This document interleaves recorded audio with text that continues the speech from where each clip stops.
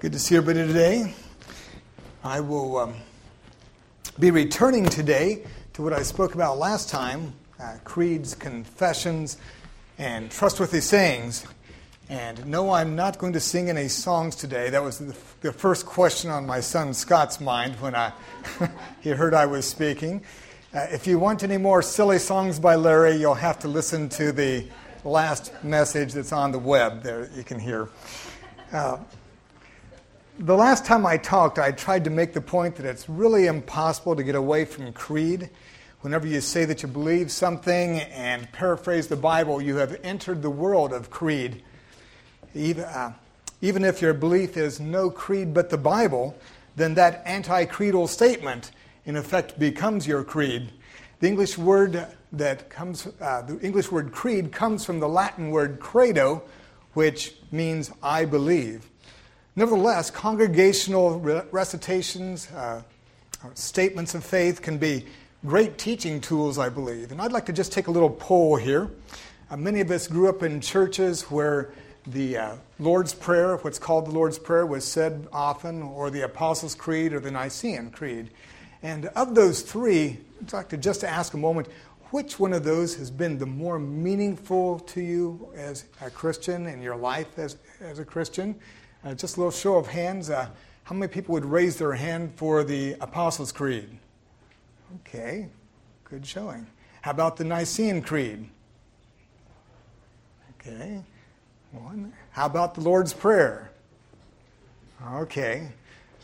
Well, there's a lot. As I expected, the Lord's Prayer did win on that one, but it doesn't always. I was interested to see the number of hands that went up for the Apostles' Creed there. I think it's interesting that the Lord's Prayer does come from Scripture and is inspired by God. And I think it just kind of points up that when we have a creedal statement that comes out of Scripture, it's doubly effective. Last time we looked at 5 trustworthy or faithful sayings and one common confession from the letters of Paul to Timothy and Titus. It's too much to crowd into one message. There were 6 almost unrelated verses there, but passages.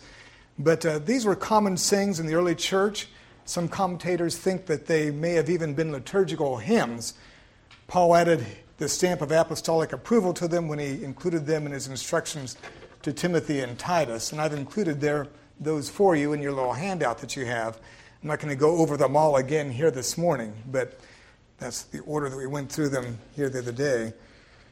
I would like to draw attention, though, to this last one that's really kind of my favorite of the bunch and the one that I gave the shortest shrift to last time.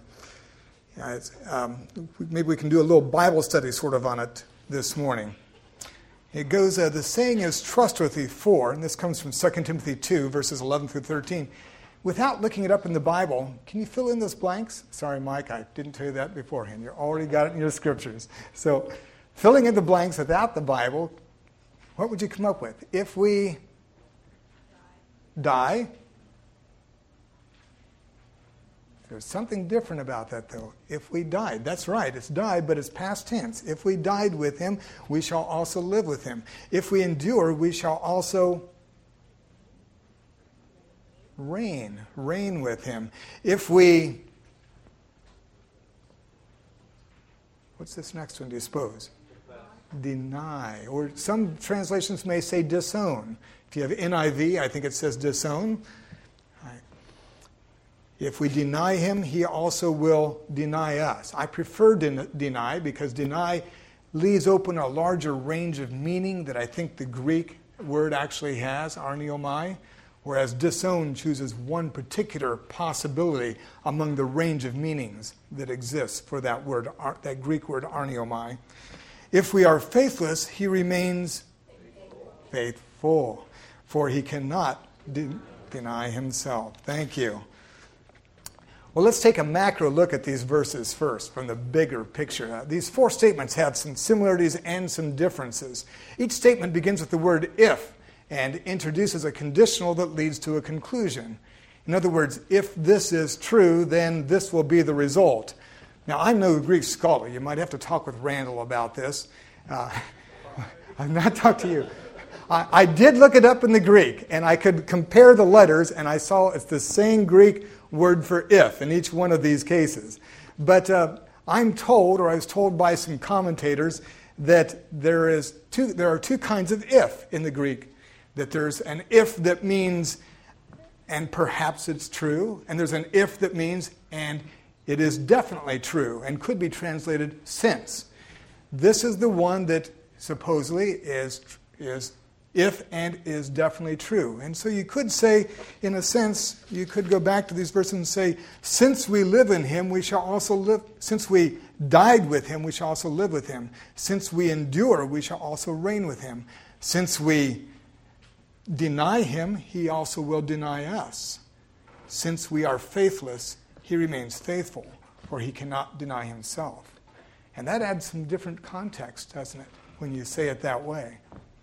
Notice that the subject, now coming back to English, I do know English, and notice that the subject of each if conditional clause is we, and it raises the question, who is the we? What's the antecedent? What are the circumstances of these people that are included in the we? Since Paul is the author and Timothy is the recipient, then we know that they're both in mind here. As far as circumstances, Paul is in Rome. We see this in 2 Timothy chapter 1, verses 8, 16, and 17. And he is quite possibly, we know that he's in prison in Rome from those verses. And quite possibly he was in what's been known since medieval times as the Mamertine prison.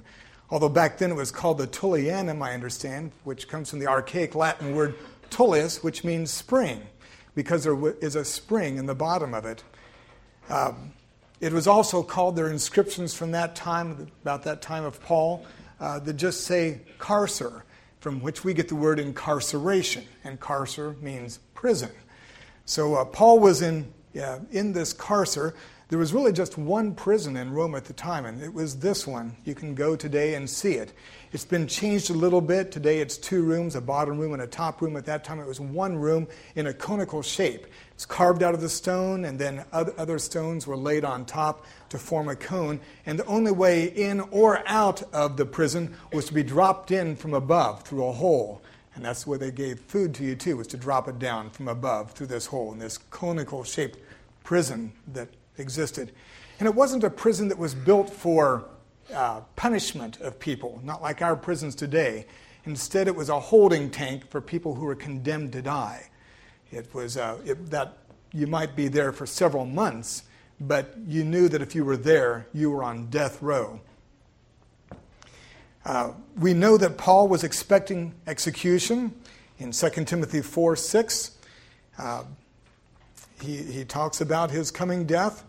And if he was in the carcer, in the Tullianum, it would have been a cold, damp place, and Paul could have he would have needed a good cloak. And interestingly enough, in 2 Timothy 4:13, we find that Paul is asking Timothy to bring his cloak that he left in Troas. It would be especially helpful at any time because it was a cold, dark, cold, damp place, but especially when winter came. And Paul asked Timothy to please arrive before winter if he can. Timothy was in Ephesus at the time with a fellow by the name of Onesiphorus, who Paul asked Timothy to greet, along with Prisca and Aquila, in 2 Timothy chapter 1, verses 16 through 18, and chapter 4, verse 19. Paul had left Timothy there in Ephesus to build up the church with his teaching and example. The we would have also included believers in general, since this is a trustworthy saying, as we've talked about. The phrase trustworthy saying or faithful word, depending upon your translation, is only used in these personal letters of Paul to Timothy and Titus. Nowhere else in the letters of Paul do we find it. Paul reinforces some common sayings of the church with apostolic authority. And many theologians believe that these particular verses in chapter 2, verses 11 through 13, may have been a liturgical hymn of the early church. I almost wonder if it might not have been a hymn that was created by Christians as they were waiting execution during the time of Nero. It's an interesting thought. There's a challenge here for the musicians, by the way. I have not heard any contemporary Christian songs that use these verses as lyrics. So that's one that we could maybe create here for Lion and Lamb. Do they have something like that at KBC, Todd? they have a song based upon these verses? Okay, you students who have been to Kansas Bible Camp, then I know that they use lots and lots of songs set to Scripture there, so maybe that's one we can pick up from KBC. Notice that the verses use the present tense in 3 of the if conditional clauses. We have if we endure, and if we reign, and if we are faithless. Those are all in present tense. We also have 3 that use the future tense. And they all say basically we shall or he will. But the very first stanza starts with a break in the verb tense. It uses past tense, as we noticed. And we'll come back to that in a moment. As in poetry, we can expect that verses that break the tense repetition, that they're attempting to draw attention to something especially significant. And I think that's the case that we have here as well. Finally, let's notice that these verses make use of some literary techniques of cohesion. The repetition of words and phrases is obvious. We have several different words that are being used the same way, just repetition of words. Adds dramatic effect. There's also parallelism, not actual sound rhyme, but Hebrew thought rhyme, where the meaning of the phrases seem to echo throughout the passage. In Greek, there is no him, interestingly enough, the third person personal pronoun, as in we will reign with him, or we shall, or we shall live with him. The word him is not there in the Greek text. Instead, it's understood from the context of the verses. In verse 10, it talks about Christ. And in verses 12 and 13, it uses the first person personal pronoun he. And so we understand the word him from that.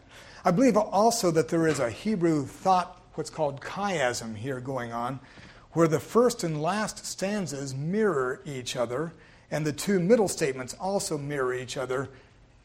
This is instead of what might be thought of as a linear progression through the verses. And we'll see how this affects the interpretation of the passage in the end. I've tried to illustrate that in your worksheet that you have there by showing A, B, B, capital A, little a, capital, is that right? Excuse me. Capital A, capital B, small a, with the A's mirroring each other and the B's mirroring each other. That is typical Hebrew poetry, where you have almost bookends, where you have a coming into a central idea and then coming out, moving out. And Paul, of course, was a Hebrew, born of Hebrews, even though he's writing in Greek. Right now, I'd just like to point out that these statements are not isolated statements. If you quote one of them by itself, you might be doing a disservice. That they all are meant to cohere together and work together. They stick together. The context of each statement is important to the other statements. Okay, let's dive on in. If we died with him, we will also live with him. Died here, as we talked about before. It's in the past tense. And I found it really interesting, Amy, when you said we will, if we die with him, because that's what we'd expect normally, isn't it? The general present tense, that generally if we die. So it seems very odd that Paul chose a past tense, aorist past in Greek here, to make this statement. Why didn't Paul say, if we die with him? How is it that Paul and Timothy and the Ephesians and all the rest of us died in the past when we are still alive? And we're reading these verses right now.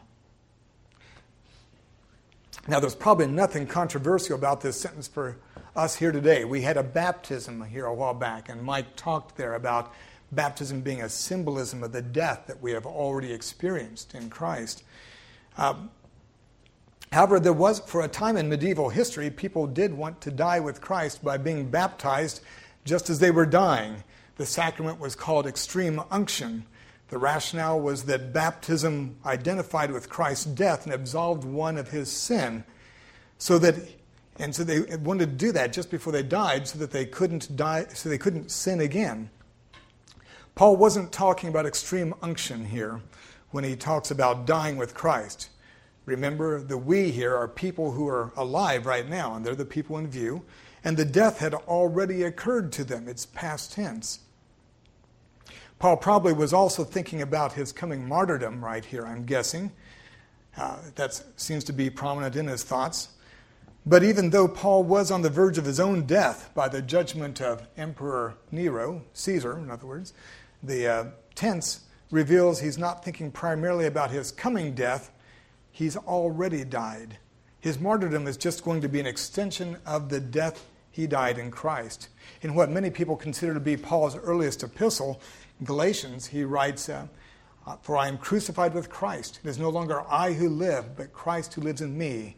And the life I now live in the flesh, I live by faith in the Son of God, who loved me and gave his life for me."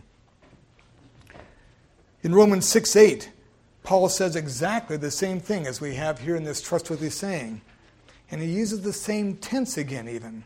He says in Romans 6:8, "Now if we have died with Christ, we believe that we shall also live with him." The tense, I don't believe, is an accident. The trustworthy saying continues, "If we have died with him, we will also live with him." What a great, uncompromising promise we have in this concluding clause. Because of the past event of dying with Christ, we have the real hope of a future life with him. The promise is based on the one who created life and the one who conquered death. This life is not all there is, and when you identify with Christ's death by accepting the particular grace, Mike is going over common graces last week and talked about particular grace when we had the Lord's Supper. By accepting the particular grace of God's salvation, you have God's promise that you will be with Christ in eternity at a definite time in the future. In 2 Timothy 1:1, Paul says, "Paul, an apostle of Christ Jesus, by the will of God, according to the promise of the life that is in Christ Jesus." Paul lived his life in the context of constantly being aware of that next life. He built his life around this promise. In Philippians 1:20 through 24, one of the prison epistles, Paul writes, "According to my earnest expectation and hope that I will not be put to shame in anything, but that with all boldness Christ will even now, as always, be exalted in my body, whether by life or by death. For to me to live is Christ, and to die is gain." We need to ask ourselves two questions at this point. Have we died with Christ? And are we living if we will be and are we living as if we will be with Christ?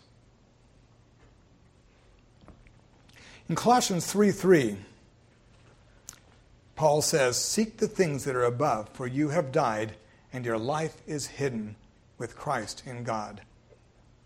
So with the stage set, the foundation promise in place, let's go on to verse 12 that describes two polar opposites that can characterize Christian conduct, and that of enduring for Christ and that of denying Christ. And now we get into some of the controversial part. "If we endure, we shall also reign with him." Endure comes from the Greek word hupomeno. It's the same word used in 2 Timothy 2:10. Just look at that real quickly, where he says, Therefore I endure everything for the sake of the elect, that they may obtain the salvation that is in Christ Jesus with eternal glory." He endured everything for the sake of the elect. Again in chapter 3, verse 11, the same book uses the same word. He says, "My persecution," he tells Timothy all the things that Timothy has observed in him. And he says, "You've also observed my persecutions and sufferings that happened to me at Antioch, at Iconium, and Lystra, which persecutions I endured, yet from them all the Lord rescued me." Again, talking about endurance. Randall talked about endurance was a couple weeks ago, I guess, when he went through 2 Peter as one of the things that we need to base our lives upon. Paul is talking about it here as well. Also in chapter 4, verse 5, he repeats it. He uses the word endure. As for you, always be sober-minded, endure suffering, do the work of an evangelist, fulfill your ministry. I think Aaron likes that verse, if I remember right.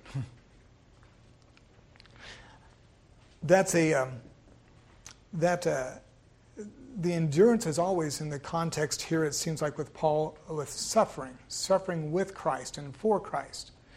Suffering on the behalf of the church, suffering on behalf of the body of Christ, suffering to build the body of Christ.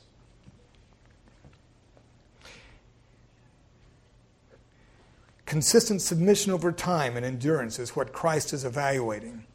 Soldiers get promoted by connections and performance, and we have the family connection through Christ. Now we need to perform if we want to reign. Lest we be discouraged, it may be helpful to remember that none of us do this perfectly. Nevertheless, here we have the carrot. If we endure, we shall also reign with him. Reign gets into co-regency, reigning with Christ, sharing in his reign, as in Romans 8:17, where Paul talks about that we are heirs of God and co-heirs with Christ, provided that we suffer with him. And in Luke 19, where Jesus is talking with the mother of James and John, and the mother of James and John comes to him and says, I'd like my two boys to reign with you, to sit, one at your right hand, the other one at your left hand. And Jesus says, you don't know what you're asking, because to do that, you're going to have to drink from the same cup that I drink from. And even then, Jesus didn't promise them exactly where they would be in their reigning. It's interesting there, he doesn't say exactly what would end up, but he goes on to say, yes, you will drink the same cup that I'm going to be drinking of. In Matthew 20, Jesus tells the story, the parable of the minas, where a ruler goes off to receive a kingdom, and before he goes out, he gives minas to his servants. And after he comes back, after receiving his kingdom, he calls in his servants and asks them to give account for the money that he gave to them. One of them that he gave a mina to comes back and returns 10 minas. And Jesus tells him, well done, good and faithful servant. Enter into the joy of your master. And he gives him 10 cities to rule over. We will co-reign with Christ if we suffer with him, if we endure. Do you want a goal to shoot for? Here it is. Do you want some reason for works besides a love response to Christ's sacrifice for you? Here's a test that's based on your performance. From Matthew 20, verses 20 through 23, you get the feeling that the curve is still being set. I don't know how many places there will be of special honor and authority, but I know from God's word that they will exist, and they will be filled by those who endure, those who willingly suffer to build his kingdom.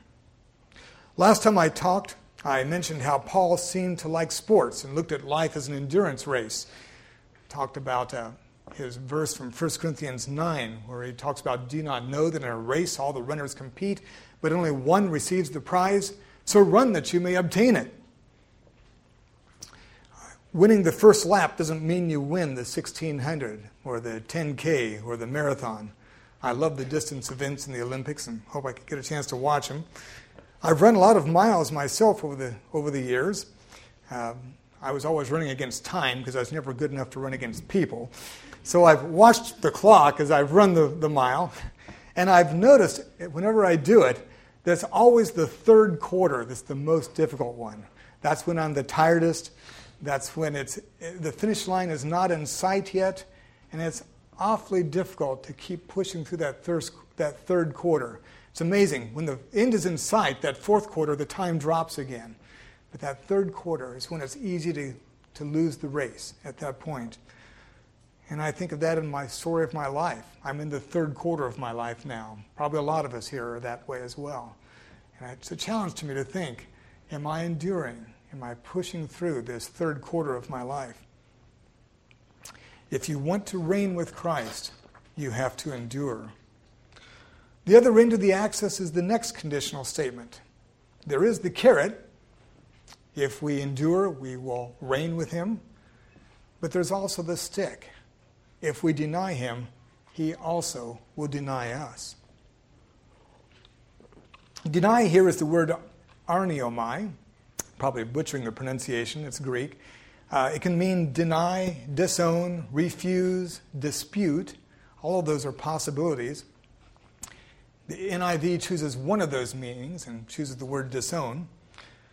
The opposite of arniomai instantly is didonai, which means to grant or give. In the previous sentence, we already identified that endurance isn't perfect submission, although it is marked by consistency. Deny here is not just a verbal failure to identify with Christ one time, although acknowledging Christ before others is a big part of what we're asked to do. Paul was in circumstances where you can be sure he was being given the opportunity to deny Christ, and I'll bet it was on his mind, since he was on death row. But this trustworthy saying is also talking about a general consistency in being ashamed of Christ and denying Christ by our lives or by our words. Whenever we sin, by committing evil, or by not doing the good that is at hand, or by not acknowledging Christ when we have the chance, we are in a sense denying Christ. And we all do sin, even after trusting Christ. Paul was so frustrated with his own failures that he cried out to be delivered from this body of death in Romans 7. He found within himself two things warring: the law of the Spirit and the law of the flesh. And he was very frustrated that the flesh won out as often as it did. Denial is a failure to endure. The two sentences of verse 12 go together, and they mirror each other. The carrot and the stick. He, and by the way, again, this is the first use of the pronoun. He, talking about Christ, referring back to Christ. In referring back to Christ in verse 10, he also will deny us. Also here can mean likewise, in addition to us, or as in the same manner as we have done. Verse 11 was a plain statement of that particular grace that we've talked about, that if we die with Christ, the jury is in. God has given his thumb up for eternal life. However, in this present life, the jury is still deliberating on verse 12. Here we have the carrot and the stick, an offer and a warning. What kind of investment are we making for Christ's kingdom? The race isn't finished yet. Resolve to endure suffering for Christ, to push on to good works that God has prepared for you, acknowledging Christ as the source of your work every chance you get. Do all you can to increase the kingdom of God.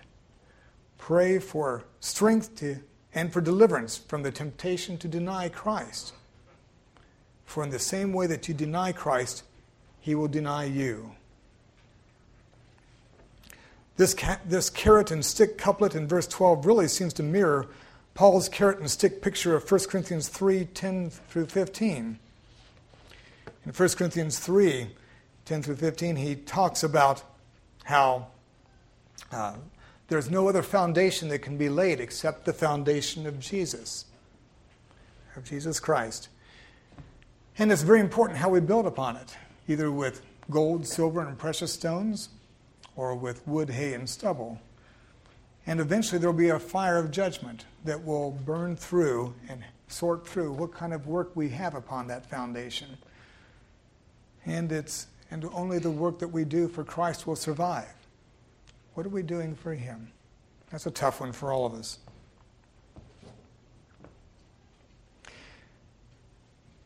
But it's a challenge to us to lead on the more disciplined Christian life. The fourth conditional statement seems to sense that we may be pushed almost to despair by our denials of Christ and our failures to endure. For whatever does not proceed from faith is sin. Romans 14:23. In addition, this trustworthy saying may have come out of the very real possibility of martyrdom that was very near the early Roman church. Historically, martyrdom has vexed the church with many problems, interestingly enough. When someone endured to the end and died faithful to the Lord, there wasn't any problem with that. That was great. But the problem is that not all martyrs died. And not all of them suffered as much as everyone else. Some of them suffered less than others. When someone endured to the end and died faithful to the Lord, that was great. But what do you do with martyrs who survive and then are greatly esteemed for having remained faithful through such suffering to the point that they start giving indulgences to others to cash in on the credit that they have earned? And such things did actually occur in the early church. Cyprian talks about that. Even more difficult is what to do with people who denied Christ under the threat of the sword, and once the wave of persecution has passed, then wanted to rejoin the fellowship. What do you do with them? The early church fathers, Tertullian and Cyprian, both struggled with these questions. And what do you do with people who go into hiding to protect themselves, to oversee the flock, such as Cyprian did? He escaped the first persecution. And then 8 years later, it came back around, and he got the chance to be martyred himself. But during that 8 years, he received a lot of criticism from people because he hid himself for the purpose of ministering to the flock and overseeing them, and didn't submit to martyrdom the first time around. Would Christ esteem less the life that is lived in faithful service than the swift proclamation of loyalty to Christ on the public platform? Which would Christ reward more, a beautiful life or a glorious death? Cyprian received martyrdom himself under the reign of Emperor Valerian. For us, if we are faithless, he remains faithful, for he cannot deny himself. Interestingly enough here, I put "for he cannot deny himself" in kind of brackets there. Some people wonder whether or not that was actually in the original Trustworthy saying. The difficult thing about Greek, one of the difficult things is there's no punctuation. So sometimes we don't know exactly where a Trustworthy saying began and ended. And some people think that that might be a parenthetical addition on the part of Paul here, that maybe it's just, if we are faithless, he remains faithful. I have no problem with it either way. Faithless, not meaning that we've never had faith. Remember that Paul is speaking to Christians and including himself. Between the two previous statements is a range of faithfulness and unfaithfulness that affects whether or not we are chosen to reign with Christ. In fact, in this letter, Paul mentions several people as examples of faithlessness and failures to endure. We have Phygelus and Hermogenes in chapter 1, verse 15. We have Hymenaeus and Philetus in chapter 2, verse 17. And we have Demas, who was in love with this present world and left Paul in prison in chapter 4, verse 9. Boy, I'd hate to have been one of those 5 guys named here in Paul's letter. What a hard thing to have your name go down in history that way. The Trustworthy saying comforts and heals us with a return to the promise of verse 11. He, Christ, remains, that is, he doesn't change, faithful. He remains faithful, as contrasted with our faithlessness toward him. For he cannot deny, and we have that same Greek word arniomai again, he cannot deny himself. The Trustworthy saying that Paul affirms says that he, Paul, Timothy, the Ephesian Christians, and all regenerate people can do nothing to achieve life with Christ except to trust in the foundation of his death in our place, without meaning to make light of the weight of responsibility that we carry to endure for the sake of Christ. It is comforting to know that our faithfulness or our unfaithfulness to Christ cannot remove us from the promise that we have in verse 11. While there have been some commentators who have taken verse 13 to be a continuation of the statement about denying Christ and come to the conclusion that Christ's faithfulness to himself is displayed by punishing us with the loss of salvation for denying him, I don't think such an interpretation is really at odds. I believe actually that such an interpretation is at odds with the promise in verse 11 and the context of Paul exhorting Timothy to be a faithful soldier in the cause of Christ, not to go AWOL, absent without leave. This trustworthy saying is a short summary of 1 Corinthians 3, 10 through 15 we've already talked about. The foundation, building upon that foundation with gold, silver, precious stones, or with wood, hay, and stubble, the carrot and the stick. For no one can lay a foundation other than that which is laid, which is Jesus Christ. If anyone's work is burned up, he will suffer loss, though he himself will be saved, but only as through fire. The promises of Scripture stand for those who have trusted Christ. John 6, 29, 39, John 10, verse 29, etc. Scripture says that God won't lie or deceive or be tempted. These self-limitations add to his majesty instead of making him less than infinite. In the case for Christ, Lee Strobel talks about Billy Graham and Charles Templeton. Actually, the case for faith. Got the wrong title here. Good book. These guys, Billy Graham and Charles Templeton, were both founders of Youth for Christ International. Strobel's story is verified by Charles Templeton's own son, Brad, on a weblog that he has. I copied off a copy of it here. It's called Brad Ideas. And Brad Templeton writes, he was being encouraged to go visit a museum near Cincinnati, Ohio. Maybe you've heard of Ken Ham and the Creation Museum that's there. They have a special exhibit dedicated to Charles Templeton. And Brad writes, I remain perplexed that my father gets such a large exhibit at the Creation Museum, along with the likes of Darwin, Scopes, and Luther. Today, after all, only older people know of my father's religious career, though at his peak he was one of the most well-known figures of the field. He and his best friend, former roommate, Billy Graham, were taking the evangelism world by storm. And until he pulled out, many people would have bet that he, rather than Graham, would become the great star. You can read his memoir here online. This is all long ago and a career long left behind, but there may be an explanation based upon what he told me when he was alive.